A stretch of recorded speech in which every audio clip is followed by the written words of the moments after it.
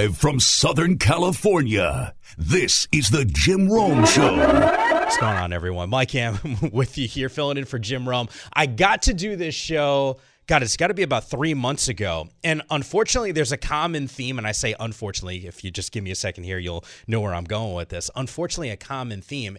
Last time I did the show, it was coming off a Thursday night football game, week 4. Tua Tagovailoa was on the football field, fingers locked. Fast forward here, 3 months later, knocking on the door of week 17, we're still having a conversation about Tua and concussions, his third so far this season. Yes, that is going to be a theme in today's show. A lot to get to today. If you didn't catch the last time I was working on this show, you were probably like, who the heck is this Mike Yam dude? A lot of experience covering college football over the last 10 years or so in the Pac-12 conference, but most recently hanging with everyone over at NFL Network. So I got a couple of my buddies to come on today's show to disseminate some storylines, dissect, chop it up when it comes to all things football. In fact, I'm actually here over the next 2 days, so I'm leaning on some of my buds when it comes to the college football playoffs, because we are knocking on the door for those matchups, the semifinal games this coming weekend. But just sort of to set the stage for you here, Cameron Wolfe, because I mentioned Tua, I don't know if there's a better person to talk to when it comes to all things Miami Dolphins, all things Tua, his health, than Cameron. He's going to be joining us in about 20 minutes' time. We'll get his take on that. I know you follow Andrew Brandt on Twitter, as good as it gets when it comes to information around the NFL. He's going to be stopping by with us. One of my good buds. I was fortunate enough to work with him in 2 different places. Eric Allen, who should be a Hall of Famer. I was going through the numbers last night, and I knew EA had this ridiculously stellar career. The fact that he's not in the Hall of Fame is criminal. EA is going to be joining us a little bit later. Obviously a legend for the Philadelphia Eagles. Also used to rock that Raiders uniform. He still works around that team, talks to those guys, does pre and post for the Vegas Raiders. So EA is perfect to talk to when it comes to this Derek Carr situation, which to me is one of the biggest things going right now. And then one of our good buds, Dennis Dodd from CBS Sports, a little bit later in the show, we'll dive into the college football playoff and these matchups, huge games this coming weekend. We've actually had some pretty good bowl games already, but to get Dennis's take on that, one of the premier writers when it comes to college football. I mentioned the Derek Carr situation. All right. So one of the cool things about working at NFL Network, if you're a football fan, just having an NFL Network email gets you access to things that will blow your mind. You could finish a workout, you take out your phone, you go, oh, damn. And this is what happened to me yesterday. Finished up a workout, I look down at my phone when I'm done, and I'm like, what? Derek Carr's not playing the next 2 games? Like, what is going on? How did I miss this? In my mind, Derek's the fall guy. There's a lot to unpack in this situation. I mean, it's sort of crazy here when you think about the face of a franchise. You think about the unsettled nature that this organization has been in. It feels like year in and year out. And Derek has been this constant for this team. And I get it. I think it's almost odd that he's become a little bit of a polarizing figure for Raiders Nation. Like, I don't really get it. Now, would I classify Derek as Justin Herbert? No. Would I call him Joe Burrow? No. But I got to tell you, I think he's probably a top 10 guy. In these critical moments, you think about these clutch situations. Wish I had the numbers in front of me. Lord knows I got enough notes for today's show. But he's got more fourth quarter comebacks than anyone in NFL history. I mean, for as much as we talk about what Tom Brady's been able to accomplish, and hell, we just saw that on Christmas Day, despite the fact that he threw 2 picks, but we see the late game heroics. Derek Carr has delivered for this organization. I think what's also fascinating about this is, hey, it's not going to be a distraction. I can't help but watch the Jets and see Zach Wilson sometimes with the headset and not being active for these games, and see the camera cut to him and go, all right, like, I get that. Like, that is distracting to me, because every time Mike White hits a big throw, the camera goes directly to Zach Wilson, who the inner monologue I would pay to know what's going on in between his ears, inside that skull when he sees Mike White have a big throw. Like, what do you think he's thinking in those moments? To me, distraction. Here's what we can tell you. Derek's not going to be around this ball club. he's decided, you know what? I don't want to be a distraction to this team. I think there's more to it than that, which we'll get to in just a second. But Josh McDaniels, his head coach, addressing the media yesterday, explaining the direction this organization is and this path that this organization is going to go down. Let's take a listen to what McDaniels had to say. We're going to go ahead and start Jarrett the last couple games of the season here. You know, none of us is happy with where we're at, but we think it's an opportunity to, you know, evaluate a younger player who hasn't had much time to play. Talking to Derek, who was great. He understands the scenario that we're in and the situation, and very supportive of the two young guys. Those three guys obviously have worked together hand in hand all year, and he'll do anything he can to help them. So, that's what we're going to do. Get a look at the young guy. Jarrett Stidham, by the way, is that other guy. The other quarterback that he's referring to is Chase Garbers, rookie out of Cal. I saw every single one of his games when he was playing for the Bears. The Cal Bears, by the way, not the Chicago Bears. To evaluate what we have with Stidham. All right, he's a fourth-round guy. I get it. Josh loves him. And you know why Josh loves him? Because he had him in New England. I'm starting to get this vibe of, hey, we love the backup. If you're buying this line, hey, we want to see what he's got. Like, Jarrett Stidham is not the future of this organization. Maybe I'm crazy here because in San Francisco, if you would have told me Brock Purdy was going to ball out the way that he has, I would have been like, no, I didn't see it. Maybe, but there's a fit thing here, right? Like, Kyle Shanahan loves what Brock Purdy brings to the table. Love the acumen, love what he saw around his time with the practice squad going up against this team's defense. He has ingrained himself in such a positive way around that football team that now you say, oh, okay, I can see why there's some success that Brock Purdy is having. Jarrett Stidham has backed up Tom Brady and Mac Jones. He knows McDaniel's system. Once again, those are positives here. They're matching up against the Niners. I'll get to that in a second. This is not the game to say what we have with a backup quarterback to see if he can be that guy. I'm sorry. Taylor Heinicke is not starting this weekend, and it's Carson Wentz because Heinicke got his butt kicked against a Niners defense that has been historically good. Well, I'll get to that in just a couple minutes here. The reason why, and it has nothing to do with Derek being a good guy, who, by all accounts, everyone you talk to around that organization, they will tell you that Derek is a guy that will rally the troops. He's a guy that had less talent a season ago amongst chaos. You could talk about DUIs, you could talk about car crashes, you could talk about coaches getting fired, the whole thing. And where was that team? They were in the postseason. This roster is better, and they're on the outside looking in. Now, do I blame Derek Carr for that? I don't know how you take the quarterback, and look, you can go through the numbers here, and I'm not saying that Derek's not at fault, right? Like, you're the quarterback of the team. When things are going good, you're going to get loved up. And when things are going to go bad, you're probably going to take the blame here. This is all about dollars, because if you're going to tell me that a guy that had less talent amongst more chaos was going to have more success a year ago than he is now, I'd say I don't know if that's a quarterback issue. I really don't. Now, is that a Renfro not being healthy? Is that a Darren Waller not being healthy? Is that a new system? There's a common denominator here when I think about this offense not performing at a higher level. Yes, I can point to injuries, but I could also say maybe it's the head coach. I just throwing that out there as an option. I'd also say this. When you look at this team's defense, someone explained to me when you have Crosby and Chandler how you're not generating more pressure on opposing quarterbacks. Like, the numbers to me are mind-blowing. I get that the Raiders are an offensive-minded team. Typically, we will focus in on teams that have Devontae Adams and Waller and Jacobs, what he's been doing out of that backfield. I get that. Every team has got some sort of identity that's out there. But this team made some tweaks and adjustments. I know the Adams deal was big.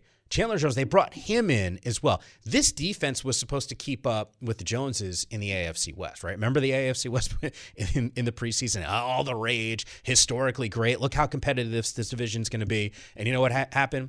Patrick Mahomes and Andy Reid just do what they do every single year. 7 consecutive seasons now that team has won the division.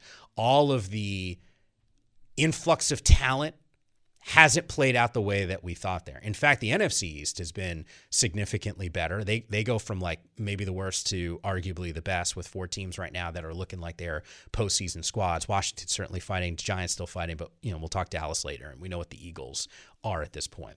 But this whole Carr situation, this is all about dollars. This is 100% a move about money.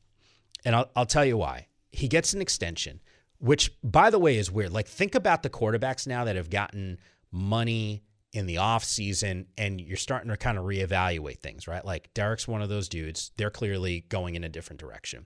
Russell Wilson comes to mind. Like, there's a list of these quarterbacks you go, oh, my God, they gave him how much? And this is what we're getting here. But Carr, if he gets injured in the last 2 games, which he won't because he won't be around the team was actually on the hook. That $32.9 million salary for next season, lock it in. The $7.5 million for his salary in 2024, guaranteed. So if you're telling me Derek Carr is not around this team and they mutually decide to Derek not be around so he's not a distraction, that is 1,000% all about money. This is an ownership group. This is a regime that gave him, just a couple of months ago, a 3-year deal over $100 million. Like, you felt good enough in that moment to invest a significant amount of money in a guy that's been the face of your franchise, that just led you to the postseason, that had to answer all the questions about his head coach that were not positive when they went through a coaching change with Gruden, that had to rally his troops. How many of us have seen these conferences now, these press conferences of Carr? The guy is emotional around this game because of how bad he wants to win and how bad. Look, the rumblings that have been kind of coming out here, not everyone is invested in this team's success the way that Derek is. And I'm talking about some of the players inside that locker room. There has been growing frustrations and reports coming out of Vegas that this team has, and look, they haven't been winning, right? Like, we'll hear from Devontae Adams coming up here in just a second, but like, they haven't been winning to the level that we had anticipated. And maybe coming off that win, guys just don't feel it like other guys that are out there. I am just saying that this whole deal, the salary cap situation, the whole deal, this is all money related. Derek Carr is a better quarterback than a lot. This is a complete reset for this franchise. And I think it's going to be fascinating to see what happens over the next few weeks and months, not just from a Carr situation, but what do they do in the draft? This is a team that right now, as of today, and obviously things will change, but as of today has the 9th overall pick in the NFL draft. They got 9 draft picks. So they're going to be in the mix. I don't know if it's Stroud.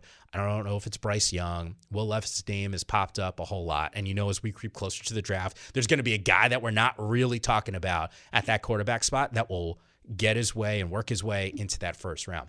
Point is, Vegas is going to be in the mix for one of those guys.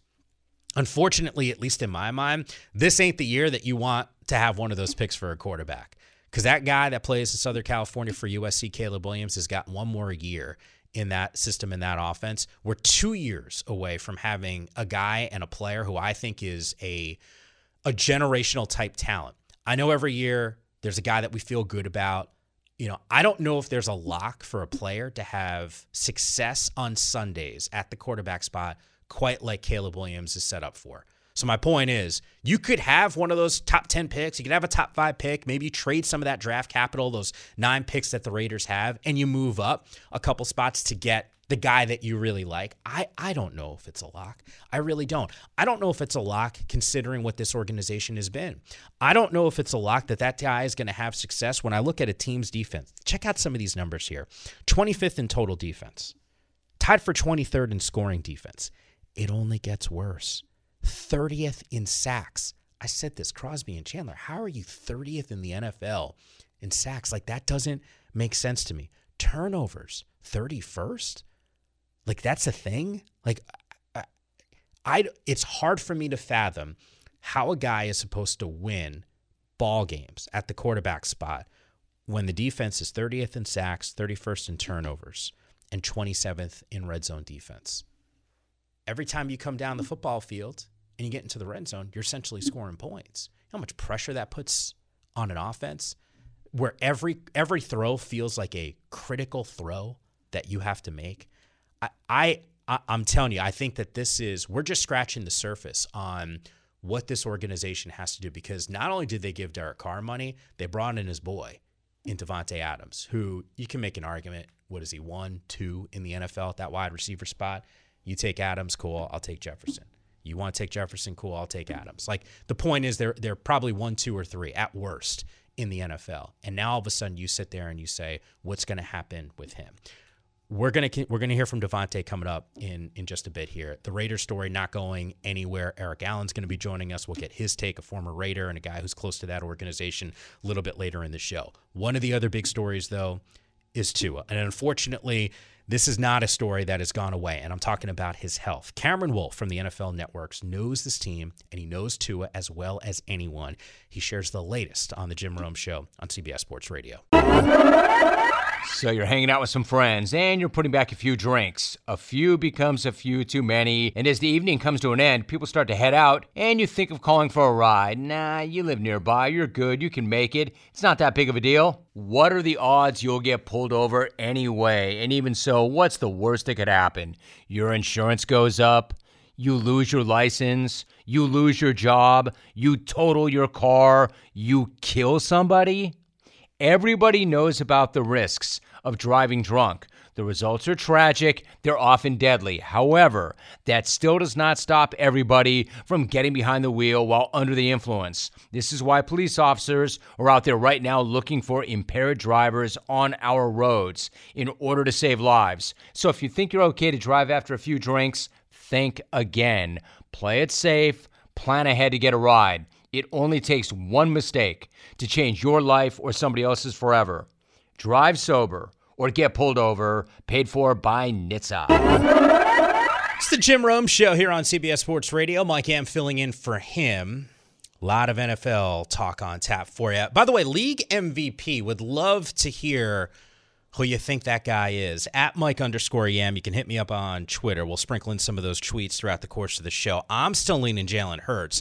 Can't get over the conversations that I'm having with some of my buddies at NFL Network about who that guy can be. Patrick Mahomes' name keeps popping up. Joe Burrow's coming on strong. Make your case at Mike_Yam. There was a time earlier this season where I think people were pretty excited about the path and what they were seeing from Tua Tagovailoa. Miami's offense was rolling. Mike McDaniel, what he was doing schematically with guys like Tyreek Hill and Waddle. I mean, it's been awesome. And yet, I think the biggest story that hasn't gone away really the entire season is the health of Tua Tagovailoa and these concussions. Out again. Cameron Wolfe. When I think about the Dolphins, the only guy that I would want to talk to about this team is Cameron Wolfe, who covers this squad for NFL Network. Good enough to give us some time here. Cameron, so you tell me what it's been like this season tracking the health of Tua and the level of concern that you think the organization has for his health long term. Yammer, man, great to talk with you. I think it's been difficult for everyone involved because this is not a sprained ankle. This is something that we've learned a lot more about concussions and know the long-term risk and potential dangers that come with it. And, you know, we got the upfront view of it in September with Tua first hitting his head in that Bills game and coming back in and all the conversation about who was wrong in this situation. And then 4 days later, I was at the Bengals game in Thursday Night Football when I saw him carted off the field with his face mask unscrewed and taken to the hospital after, you know, what was diagnosed as a full concussion. And so, you know, you have that as the backdrop of what was a conversation for weeks about how the Dolphins handled this, how the spotter handled this. What does this mean for Tua and his health? And you finally get to what you were mentioning of Tua coming back and playing really good ball, and then another instance happens. And so I can tell you from the Dolphins organization perspective, they have definitely been focused on his care, but they also have had to deal with the external factors that come with investigations of NFLPA and NFL and figuring out who did what right. And so for a team that's very much in need of a win or two to get in the playoff mix, this adds another element of adversity and not your traditional football adversity. Cameron, I think this is a story no matter when it happens. A, because it's Tua, B, because the Dolphins are having success, and C, because of the frequency. I can't help but notice, and I guess maybe this has been discussed a little bit, but a lot of these concussions in these moments are happening in prime time slots, right? Like a Thursday night game, the only show in town here. I was doing the Rome show the last time I did this show. It was on the heels of that moment. We're talking about, a Christmas holiday weekend where people focused in on this game. How much do you think that plays a role in what this narrative has been? Yeah, it's huge because when you think about those September games, that's a big game against the Bills that everyone saw, and then the national TV game that happened 4 days later. So I think because of that and because of who Tua is, he came into the league as already one of the most popular players in the league because of what he did at Alabama. It's magnified. And so I had some people kind of murmur to me this week, okay, why isn't Kenny Pickett getting the same attention? Well, Kenny Pickett's not the same, didn't have the same, view of his concussion as Tua did. And so that's the reality of this. And the other situation is how scary Tua's concussion was on that Thursday game. Like, there was legitimate time where I'm checking to see if he's moving. I remember seeing the ambulance as it's going out, not really knowing what's going on with Tua. And so I think all of that together makes this circumstance a lot heavier for a lot of us. And it's why this is the injury that's resonated more than any other injury to me this season. Look, and it goes without saying, Cameron, you and I, we make a living talking about NFL football. So we all push that to the side because we are legitimately talking about the health and safety of an individual player. You mentioned the Thursday night game. I mean, we all watch that, and that's scary. A lot of times these concussions happen, and people are speculating about what this last one was. I know they're throwing plays out there. The reality is we don't really know. We don't really know. That Thursday game, we knew. I mean, those fingers are locked up, and he's not moving. We have that moment, and that's scary. What about for him personally? You've had so many conversations, I know, with Tua. Is he wired like Andrew Luck, where he could say, you know what? I'm good. Like, I was a first-round dude. I've had some success now. I've made a little bit of cash. I can say goodbye. Or is he wired like, look, it doesn't matter, man. I could have 5 of these concussions. I'm still going out there. Like, what's the mental makeup of Tua? You never know when one is one too many, right? You never know when enough is enough. But from what I know about Tua and know from talking to people around him, I think that I would be shocked if this was enough for him to call it a career. I think for him, he very much is a competitor. It's so much so that I think it gets him in trouble. If you remember that the first game back, when he came back from that scary concussion that we're talking about on Thursday, he tried to lower his shoulder and run a defender over. Yeah. And I literally watched Tua in games, and I'm like yelling, like in my head, because I can't yell in the press box, but like slide. Like I think in his mindset, he wants to just be a football player. And I think that's why this concussion protocol and really the league itself, their goal is to protect players from themselves.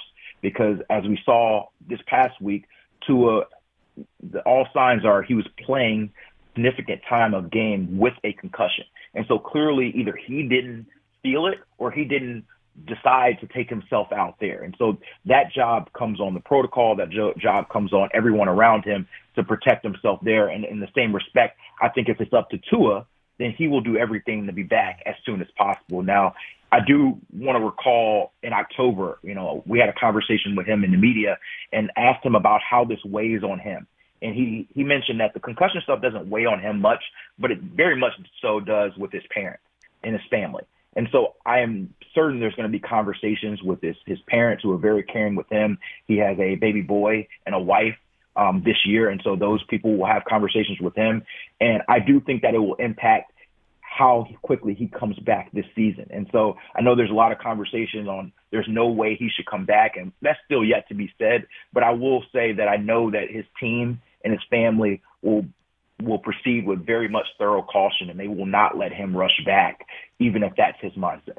Cameron Wolfe, NFL Network, is with us here on the Jim Rome Show. Mike Yam with you. Cam, when it comes to long-term planning, how does this affect what the Dolphins and that front office is thinking over the next few seasons? Yeah, it's got to play a factor, right? Because regardless of what you thought of Tua coming into the season, he has done a good job on the field of getting rid of the, Tua can't throw the deep ball narrative. Yeah. Or, Tua, how can he work with Tyreek Hill and Jalen Waddle? Both of those guys are in the top 5 and 6 in receiving. But the lingering thing about Tua is his durability. And the old coaching saying is your availability is your best ability. No doubt. And, he's going through another season where he's not being able to play all 17 games. And so the reality is that's going to play a factor when you talk about, can you give him a long-term contract extension? He's eligible for one this offseason. And so you're looking at, hey, can you give him a long-term deal with a bunch of guarantees? How can the Dolphins be confident in that given his injury history? You got to make a decision on his fifth-year option this year. And in the same respect, you've always got to prepare for what if he gets injured. And so they spent a lot of money on getting a Teddy Bridgewater. If they move forward with Tua, which I expect them to do, they would have to, again, spend resources and money on another backup for a situation like this. And so it handicaps you to an extent. And I think it always has that lingering question in the back of your mind that I think a lot of fans have. Is Tua for sure the Dolphins franchise quarterback? A month ago, I think that answer would be definitively yes. But because these injuries keep popping up, I don't know how certainly you can say yes because of his lack of consistent availability.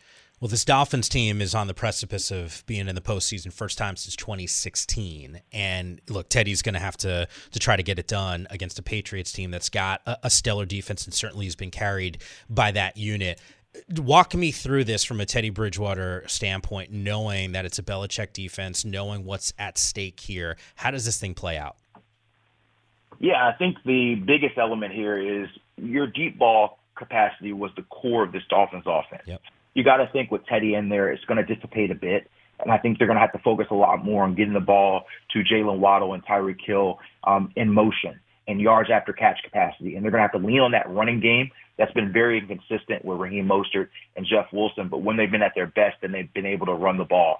And so you want Teddy Bridgewater to be a game manager in this situation. He's a veteran. He's done it before. Not a lot that Bill Belichick's going to show him is going to confuse him. So you just don't want him to lose the game. They have enough talent on the offensive side of the ball that with the Patriots banged up defensively, they should be able to exploit them in matchups. And so this is a Mike McDaniel game to me. They brought him here because of his offensive mastermind genius. It's his job to draw up plays and draw up schemes to be able to win no matter the situation. And so they struggled a lot earlier this season when Tua was out playing Teddy and Skyler. And so this will be a challenge for them to change the offense and manage it around Teddy's skill set. And this defense that's really been up and down most of the year is really going to have to step up as well against the Patriots up in what's probably going to be a very cold game in Foxborough. Yeah. There's no question, man. That Northeast cold, it'll hit you a little different. Cam, before we let you get going, man, I've been throwing this out there in the show and would love to hear your thoughts on it. Been asking for people to tweet their responses at Mike_Yam. Your MVP this season, who do you got? Oh, Yammer. I was a big Jalen Hurts guy for most of the year. I think that there was not enough love for him because he did it differently than Patrick Mahomes did. But I will say that it's probably going to be hard for him to win the award given some, the time he's missed, especially if he doesn't play this week. If he does play this week and comes on hot, then Jalen Hurts would still be on top of my board. But I think that Patrick Mahomes probably wins the award, and he's been my 2 all year. And so that probably is my answer. I would say Jalen Hurts. If he's able to come back and have a strong finish. If not, then probably Patrick Mahomes. Yeah, I'm with you on that assessment as well. I think he does play this weekend. I think the Eagles are trying to lock things up, and then we'll rest him against the Giants to close out the season and make sure Jalen's 100% ready to go for the postseason and maybe even a run to the Super Bowl. Cam, it's always good, man, to hear your voice. I always enjoy our conversations, and can't thank you enough for popping on with us. I love it, Yam. I appreciate you, man. All right, Cameron Wolfe, once again, NFL Network. I got a question for you. Why is Old Trapper beef jerky like the best thing ever? Well, there is something to be said for a family business, which stands by quality and produces the world's finest beef jerky. Do not be fooled by other brands. All beef jerky is not the same. Make sure you choose Old Trapper, where you can actually see the quality right through their iconic Clearview packages. Every single bite of Old Trapper is tender, never tough, because they only use the best ingredients. From their lean strips of beef, seasoned with top quality spices, to their real wood-fired smoke, Old Trapper delivers quality in every single bite. And Old Trapper jerky comes in 4 mouth-watering flavors: Old Fashioned, which is classic beef jerky flavor; tender, smoky, and delicious. You've got teriyaki with the yellow label, where Old Trapper turned the flavor dial to 11; hot and spicy, with a spice so nice you'll want to snack twice. Peppered, tender, seasoned beef covered in cracked pepper. And you can grab and go with a 4-ounce bag or load up with an 18-ounce bag. That way you've got enough for the entire team or fam or both. If you don't see it, ask for Old Trapper by name because no other jerky compares. Old Trapper, what is your beef? This kind of been a big newsy kind of week just in general for the NFL. I mean, quarterback situations with Tua in the concussion, Derek Carr situation, Carson Wentz getting the start from a Washington perspective. There's just a lot to unpack. And then even tonight, I thought it was going to be Malik Willis, Joshua Dobbs going to be getting the start from the Tennessee Titans perspective. No Derrick Henry, no Tony Pollard, by the way. Andrew Brandt, as good as it comes when it comes to covering this league, you can follow him on Twitter at Andrew Brandt. He's with us right now. And Andrew, I know you could probably teach a master's class when it comes to contracts in the NFL and how to navigate some of these situations. I've been making the case here from a Raider side of things. This Derek Carr thing, it's all about the Benjamins. It's all money related. But take me through what you think that front office is thinking with this move. Well, Mike, good to be with you as always. I think the thing that people underestimate in the with NFL contracts is how fungible they are, even at the top of the food chain. And I know this from 30 years on both sides of the ball, negotiating as an agent and for the Packers for 10 years. You can always get out. I mean, there's one contract in the NFL you can't get out of, and that's Deshaun Watson. And speaking of Watson, after his deal, 3 deals got done this offseason. 3 quarterback deals, and we hoped, from a player's point of view, that maybe Watson would have some precedent for these deals. But they didn't. And all of them, Carr, Murray, and Wilson, all went back to the traditional structure, a year or 2 guaranteed, and the rest is kind of on the come. So now what we're seeing with Carr is he got a new deal, but basically it was a 1-year deal unless somehow the Raiders are stuck with his $30 million guarantee next year. So then it brings up the case, are they going to get rid of him? Could they cut him? Could they work out a trade and wink, because he's got to know by February 15th, and then they trade him later? I mean, all these things could happen. I think the point I always try to make is never believe what you see about these NFL contracts. You know, it's fascinating. I didn't bring up the Watson situation, and I think you kind of hit the nail on the head and opened up Pandora's box here on some of these deals. How do you think, because my understanding, Andrew, and you're in these circles, so you have a better sense than I do. The Lamar Jackson situation is him wanting a Deshaun Watson type deal, correct? But the fact that we got 3 deals that were more of the, as you put it, the traditional structure, doesn't seem less likely Lamar gets that type of deal in this offseason? I feel for him. I mean, he negotiated for himself, and in some ways, he was a tougher agent than the agents for Carr and Wilson and Murray. Yeah. He probably, I don't know his inside of his head, but he probably said, hey, I'm better than Watson. I'm more productive than Watson. I'm more healthy than Watson.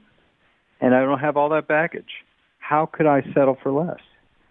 And the Ravens, who've been cursing the Browns since the moment it happened, said, we're not going there. And that's where we are.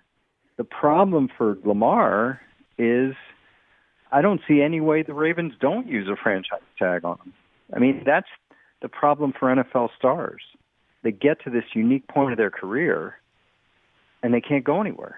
Yeah, I mean, maybe there's some rumors coming out that they'll trade him or something, but you know, if he's going to do a deal with the Ravens, it's going to be not a Watson deal, it seems. And just like these other deals where the teams can get out after 1 or 2 years. So we'll see, but I do feel for Lamar. Andrew Brandt is with us right now talking about some of these contracts in the NFL and how it pertains to the big news from yesterday about Derek Carr not going to be with this team down the home stretch here. Is this a smart business decision from a Raiders perspective in your mind?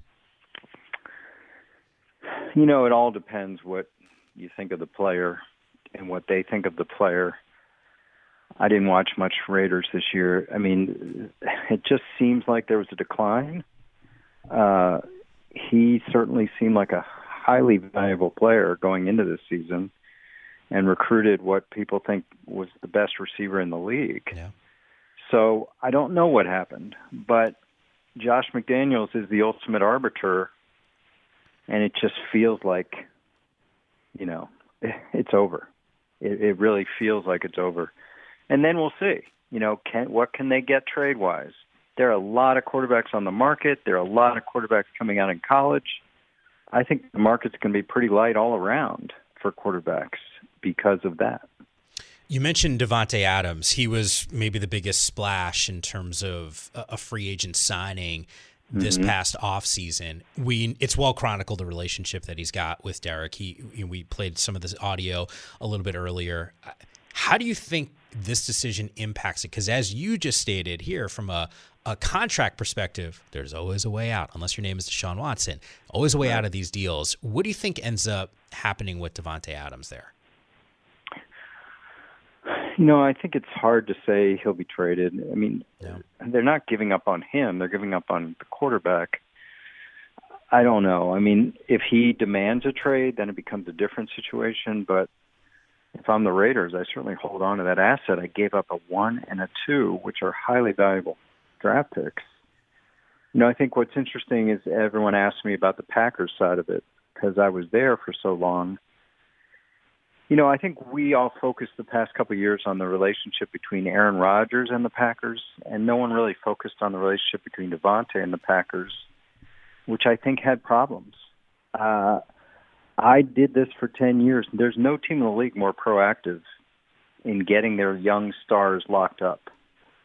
And they've just done it for Jair Alexander and David Bakhtiari and Kenny Clark, etc. They didn't do it with him. And I don't know what happened there, but there was a problem between him and the Packers, it seemed, and that continues to surprise me that couldn't get worked out, and now we see an uncertain future for Adams. Andrew Brandt is with us here on the Jim Rome Show. Mike Am filling in for him. Other quarterback news here, Tua and the concussions. We know he's not going to play in this upcoming game. It'll be Teddy Bridgewater. Who knows? Maybe we don't see Tua the rest of the way. Mm-hmm. How do you handle his status moving forward? Like, not even this season. I mean, you got a fifth-year option that's around the corner. I mean, he's your franchise guy. Like, how concerning would it be for you, Andrew, to go, you know what? I'm going to invest what it's going to take to invest in the face of a franchise that plays that position long-term, knowing what we've been dealing with this season with these concussions? Yeah, I feel for Tua. I mean, again, I look at it from the player point of view. Every player wants to play, whether you're in junior high or high school. Right. That's a given.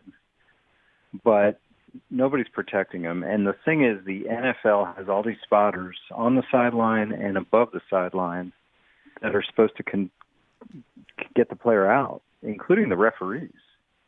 And we've seen it now twice where he hasn't been taken out, or he's been taken out and put right back in the Buffalo game case.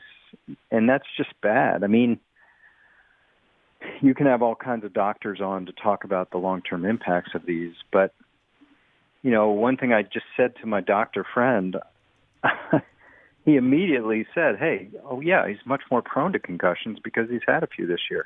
Yeah. I mean, that's not surprising. This is known in science. The more you have, the more you're prone, especially in a short time window. So, we can now look back and say, should he have played after the Cincinnati game this year? And here we are. So you're asking the tougher question, because I've been on both sides of this. If I'm the Dolphins, do I pay Tua? If I'm Tua, do I demand a contract? This is his fourth year. Yeah. So this is the year that Burrow and Herbert are going to get deals. Is he going to get a deal? And if he does, is it going to be anything like those guys? And can he argue, but for the concussions, he should? So I'm really fascinated by that one. Yeah, it's going to be, as this thing unfolds, because you're right, that class with those other two guys, those dudes are getting paid. There's no doubt. We've seen what Burrow's been able to do, and now the Chargers in the postseason with Herbert in year number 2, and that guy just throws lasers all over the football field. You're right. Fascinating from that perspective. concussions in general, Andrew, if you're advising Roger Goodell, like what's the advice that you give him on handling these situations? Because it almost feels like you have to tread lightly, but by all accounts, like the league's trying to do what's best for these players, but this is a very physical game. Yeah, we talked about this for 10 years. I mean, it's an inherently violent game. You're trying to make it less violent. You're trying to make it safer, but it'll never be safe. And I think everyone listening, including you and I, has this conflict in their own head that they realize they're doing something that's a little wrong. And I don't say that pejoratively. I'm like, we're watching brain health be deteriorated. Yeah. It's not going to come across in the next 1 to 5 years, but it will down the road. And we all accept that conflict. We all do. And because obviously the ratings are through the roof and it's the most popular sport in the world in terms of viewership. So that's a great question. I think with Goodell, you look at Premier League soccer or some other things, and you've got to applaud Goodell for what they've done. That's beyond that. The problem is when it misses. And Tua has brought up these misses. And yeah, some amateur puts out a video that sees Tua head clap back on the turf. That's a problem because we see it later, but no one saw it at the time. People are charged to do that. So that's, he's got to get better spotters in Miami, obviously. Yeah. Andrew, before I let you get going, I've been asking all of our NFL guests, been asking our listeners. You can tweet at me at Mike_Yam. League MVP. Who do you got?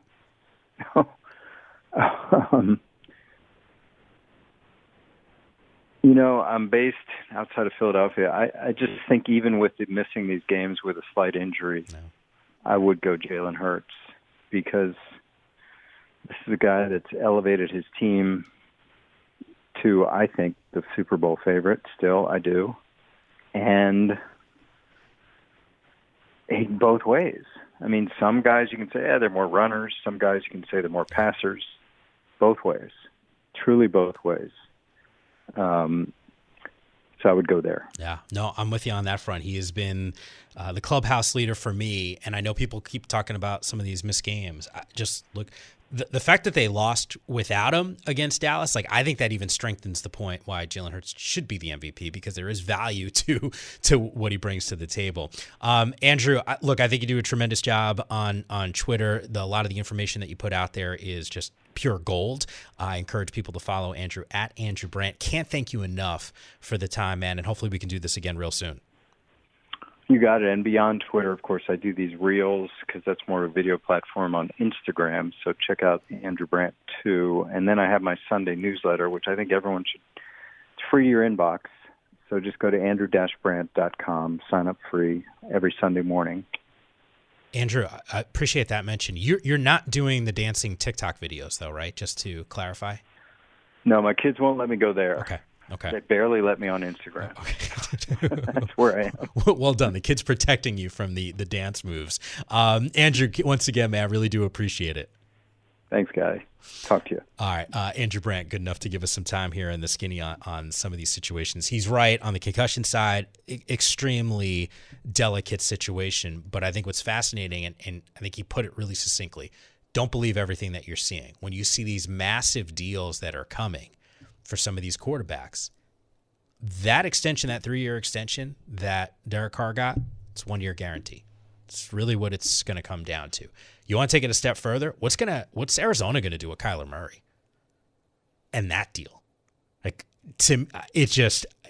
is fascinating because that thing has gone the opposite direction than I think most people would have anticipated.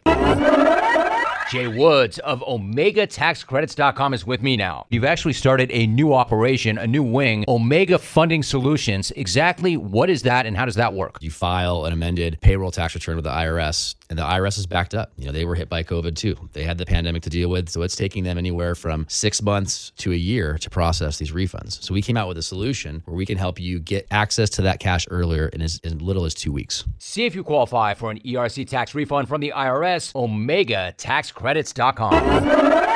All right, it's that time of the season where the playoff push in the NFL dominates the conversation. And then you get a day like yesterday and today where you got some newsy elements that are dictating a lot of what we are doing here on the show. By the way, that MVP conversation, still want to hear from you at Mike_Yam. You can tell me who you think should be the league MVP. Former Raider, and he's a 6-time Pro Bowler. Eric Allen works on the pre and post around this Raiders squad, knows this team intimately. He has seen every snap that Derek Carr has had this season. He joins us right now. EA, first of all, it's awesome to have you on, man. I miss our time together. It's always good to hear your voice. I was going through some of your numbers, and we're going to get to this in just a minute. How the hell are you not a Hall of Famer, dude? Mike, I tell you, man, for the last couple of years, I've been a semifinalist, and all of my good friends, some of which are in right now, call me around, that time every year. And hey, this is going to be year, but hopefully this is the year. Like you, I'm kind of, at this point, the 54 picks and all that stuff. I can't do anything else. I can't strap him back on, Mike, and get another pick or two. But hopefully I've done enough over my career to be able to wear that gold jacket. I haven't seen you in probably 2 years or something like that. But 2 years ago, I was pretty confident you could probably strap it up and still get out there and get one more, just one more. I don't even think you need it. By the way, you mentioned the 54 interceptions. I didn't realize. I mean, I've worked with you for at 2 different networks. I didn't even know this. You played, by the way, 217 games out of a possible 224. No, man, you still walk around like you're spry out there. I'm like, how the hell did that happen? Hey, man, I tell you, man, first of all, it's about those genes, right? And so glad that mom and pops gave me those genes. But you do have to, and I think we see it now. There's just, whether it's Tom Brady or the great LeBron James, you have to take care of your body. And just not from a weightlifting standpoint, but what you put in your body, the amount of rest you get, the off-season regimen. People here long ago, the trendsetter was Jerry Rice or Walter Payton. And what I would try and do is try and emulate those guys' workout. So, people used to go to Mississippi in the off seasons, like in the mid 80s, to go work out with Walter Payton, or they would, work out with Jerry Rice. So I just kind of took that mindset and, here in San Diego, just kind of had the beach, had the hills. So you just really have to take care of your body. And then I always really enjoyed and loved the game and wanted to leave it a little better than when I was there. EA, you're talking about the physical stuff. And look, we'll get to the Derek Carr situation and what this Raiders team is doing. I don't think people realize, you just said, hey, how much you love football. Like I said, I've been around you, off air for years. You really do love the game, and I think don't tell too many secrets, Mike. I know. Well, the one thing that always stands out about a lot of our conversations, and one thing in particular, you would always talk to me about film study and the tells and the amount of hours that you would spend watching your opponent, and more specifically, some of the wide receivers that you'd be matched up against, and trying to pick up any sort of little nuance. Is there a guy in the league, EA, that is doing the same amount of homework, so to speak, that you were doing, that's having success? Oh, man. You know what? That's a great point, Mike, and there's tons of them, particularly Samuel from San Diego, the cornerback. He does a great job because his dad kind of hooked him up to that. He was like a younger guy when I was coming into the league, so word gets around. Here's how you break down guys. The corner from the Broncos, Surtain, another guy who does an amazing job at breaking down film studying. Budda Baker for the Cardinals, another tremendous player as far as his technique. When you look at him, his measurables are average, but the way he's able to get to the Pro Bowl, to be an All-Pro, because his attention to detail in the film room. Every player, our guy for the Raiders, Duron Harmon, he's another one who does an amazing job at preparation, study, checking out that film. They all do. And the one thing that kind of pops up a couple weeks ago, we were playing the Patriots coming after halftime, and we have this set that when we want to kind of get Devontae Adams going, it's kind of like a 3 receivers on one side. He'll come in motion, and Derek Carr usually throws a quick ball to him so he can catch it and, use his run after catch. The Patriots set on that. And that first play, he picks it off and takes it to the house. That had nothing to do with his 40 time. It had nothing to do with his vertical. It had nothing to do with how much he bench pressed or squatted. That was all about film preparation, slowing the moment down, understanding the situation, which is so important, situational football, understanding formation, and then, betting on yourself. And that's the final key, is you have to bet on yourself. You have to bet that film preparation, all those hours in the film room and understanding football and knowing the situation, you have to go and trust it. I remember, and I know we're kind of getting off, we were playing the Washington back in the 90s, and I was covering, I think it was Sanders or Art Monk, one of those guys. And so they motioned me to get me away from the situation. And Mike, this was the craziest thing. I'm thinking, they're on the red zone. It was a game to go to the playoffs. If we won, we went to the playoffs. I think if they lost, I think they, dropped out or something. Fourth quarter, maybe 20 seconds left in the game. So they motion me across. As I'm running across with my man from right to left, as I get past the center, I'm thinking, why are they motioning me? They can't be motioning me and going to throw it to the guy that I'm motioning with.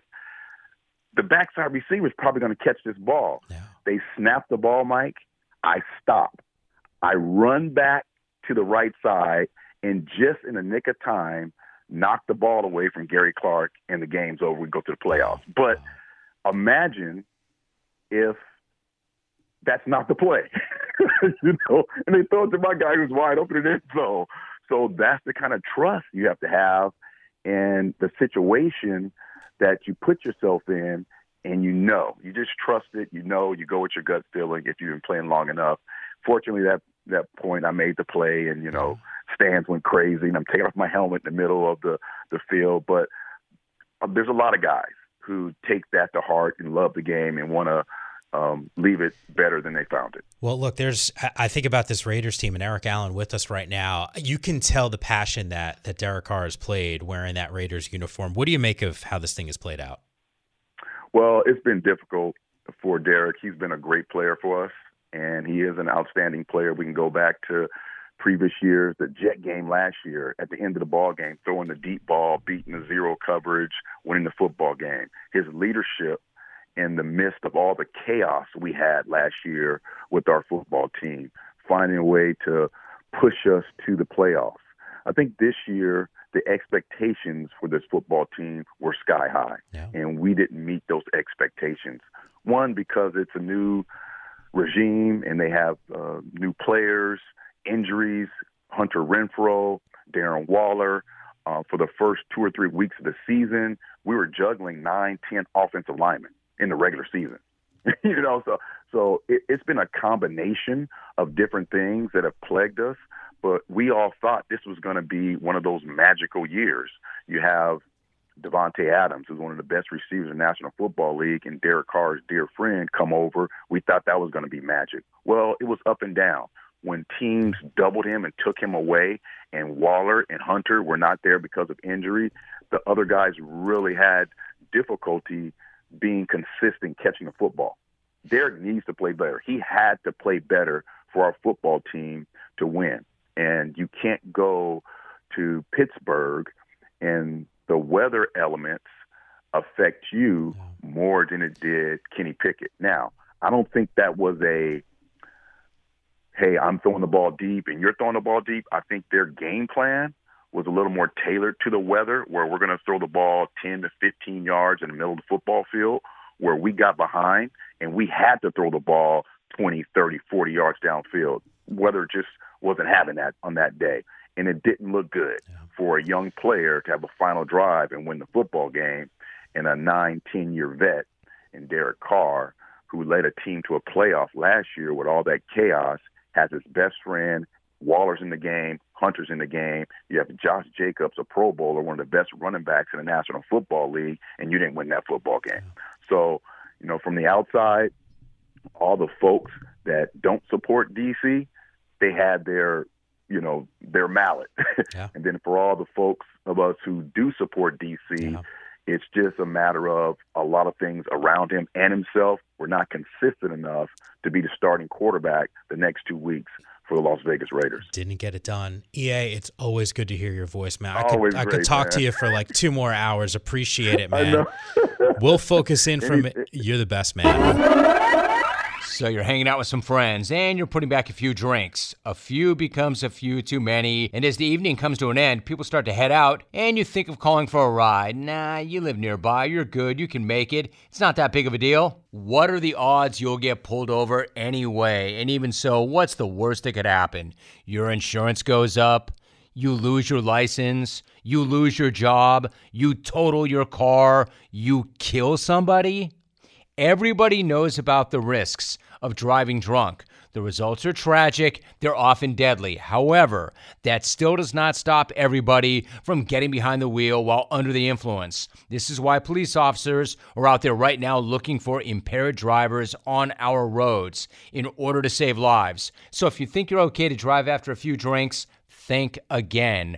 Play it safe. Plan ahead to get a ride. It only takes one mistake to change your life or somebody else's forever. Drive sober or get pulled over, paid for by NHTSA. It's the Jim Rome Show here on CBS Sports Radio. Mike Yam filling in for him today and tomorrow. Got a little bit more on the college football playoff. We'll do a heavy deep dive tomorrow on the show, not to mention sprinkle in a little Thursday night football conversation game tonight. Remember, Tannehill not playing, Derrick Henry not playing, Malik Willis not starting.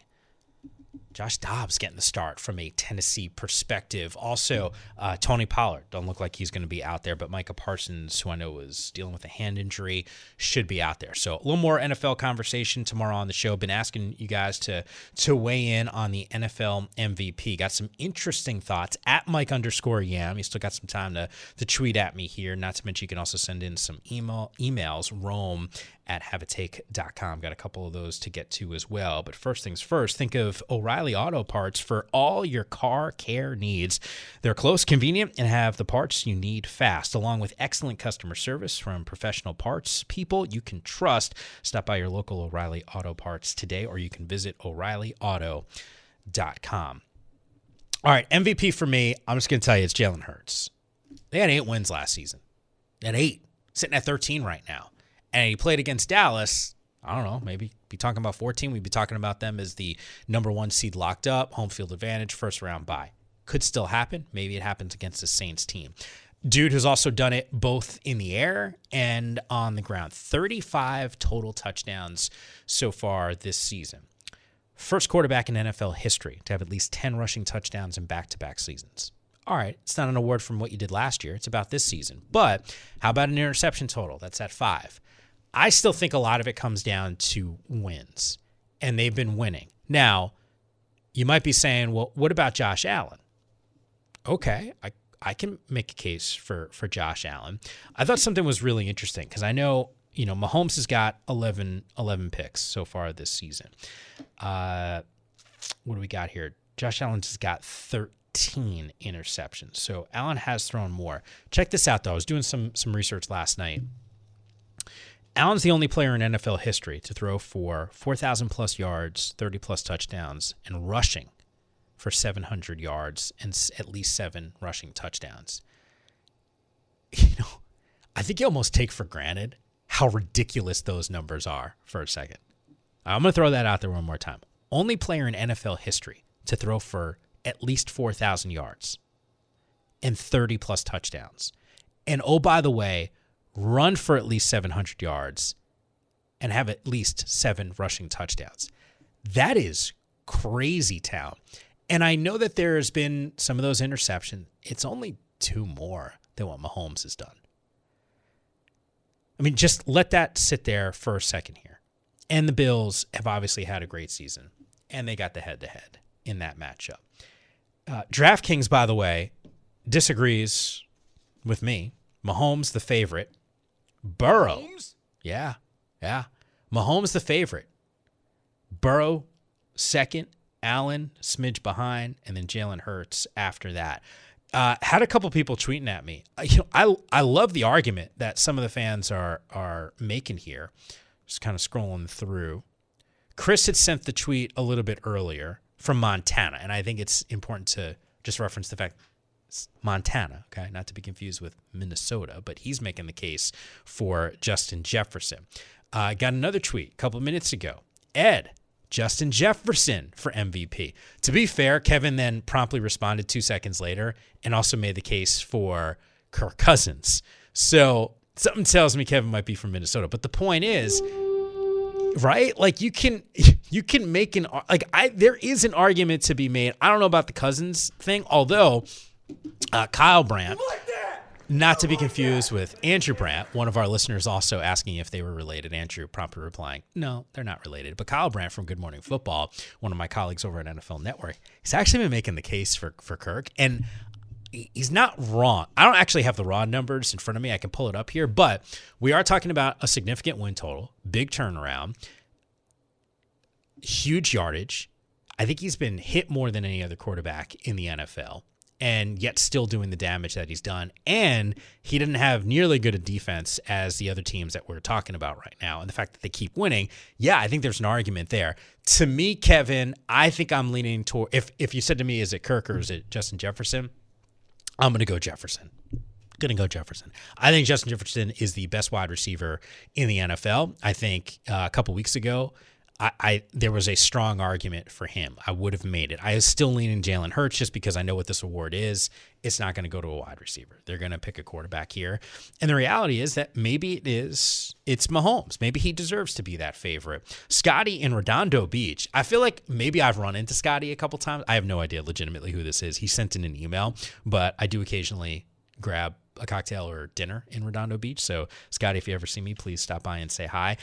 He wrote in, easily the current MVP is Patrick Mahomes. He's taken for granted as he continues to be the most important player on the best offensive team. You put Mahomes on any other team, he makes them a contender. The Raiders would be in the playoffs with Mahomes leading them. Same with the Dolphins, Tennessee, the Giants, and all the other teams fighting for a spot in the playoffs. Look, is Mahomes an upgrade for what those teams have? Yeah.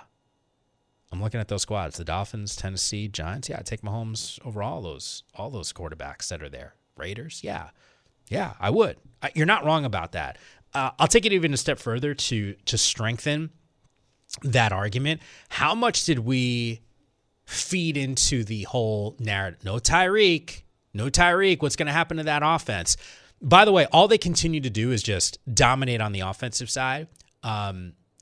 The one thing I would caution, and this is a side note from the MVP thing. This is just a Mahomes Chiefs conversation here as I do this little tangent. Yeah. By the way, is there anything cooler than to hear Andy Reid at the end? You know, he does that post game and he goes Chiefs, and he goes, yeah, I get a kick out of that. Yeah. Situational football in the postseason. What happens in those moments when you're playing the premier teams and Tyreek's not there to bail you out? And I'm not saying that Mahomes can't get it done, Kelsey and all the guys that they have, Pacheco coming out of that backfield, like they're running the football more. I'm not Juju. I am not suggesting that they can't win a Super Bowl this year. All I'm saying is that there have been moments with Tyreek Hill in that offense, clutch situations where he just makes something happen. And by the way, Tyreek's been doing that in Miami too. I mean, he and Waddle have been terrific this season. I just I think we get into the postseason, it gets a little dicey. I do think it gets a little dicey, and I think they might miss Tyreek in a couple of those situations when the postseason comes around. But Mahomes is still leading. Dude's almost he will throw for over 5,000 yards. Mahomes? Yeah. Patrick will throw for over 5,000 yards by the time the season is done. He's at 4,700 so far this season, the 41 touchdowns, the 11 interceptions. I do think, for whatever reason, and it's not to say that DraftKings or Vegas in general, they don't know what they're talking about, because typically they're pretty spot on this stuff. Mahomes is the favorite. I don't buy that Jalen Hurts missing this last game is that much of an issue. Now, I'll say this. If Jalen Hurts doesn't play this weekend against New Orleans, and they don't clinch the 1 seed, okay, I think that does open the door. And I think the argument is there for Mahomes to go and win. The one guy I haven't talked a whole lot about, who, by the way, DraftKings has second best odds behind Mahomes, is Joe Burrow. Joe Burrow is that next guy. Second in passing, 6th in passer rating, 3rd in completion percentage. And, oh, by the way, maybe the hottest team with San Francisco in the NFL. They've won 7 straight and 9 out of their last 10. The dude does not miss. I was having this conversation with Brian Baldinger, who was good enough. We were doing a show together at NFL Network the other day. He's calling him the sniper or the assassin out there. Dude just doesn't miss. Some of the throws that he's making, Joe Burrow, right now, you go, oh, okay. And by the way, I know that the season didn't start out great for them, and they're on this hot streak right now. Anyone be surprised if Cincinnati gets back to a Super Bowl this year? Like, I don't think you can be surprised by that. He's been that good, and this team has been that good. And the fact that they've been weathering the storm, the same could be said for like the Chargers, right? Like, they're in the postseason, massive changes in the offensive line, top wide receivers have been down with Keenan Allen and Mike Williams. J.C. Jackson hasn't played there. Like, Justin Herbert's been terrific. You talk about meaningful football that has to be played down the stretch, and what we're seeing from Joe Burrow, I get why DraftKings has him as the second best odds. 2 weeks still left in the season. Burrow can make a case here. Jalen Hurts got to get on the football field. Good sign. Throwing at practice today. All right, it has been a thrill. I got the phone call 3 months ago to do this show. Of course I said yes. I said yes faster than, I don't know, however fast you can say it. That was what my reaction was. Got the call to do it this week. I was like, hell yeah, let's roll. It's been awesome hanging with you guys. We'll do it again tomorrow. More on the rest of the NFL season and the playoff picture. And, of course, the college football playoffs. Got some great guests lined up. Enjoy the rest of the day. We'll talk tomorrow. Good night.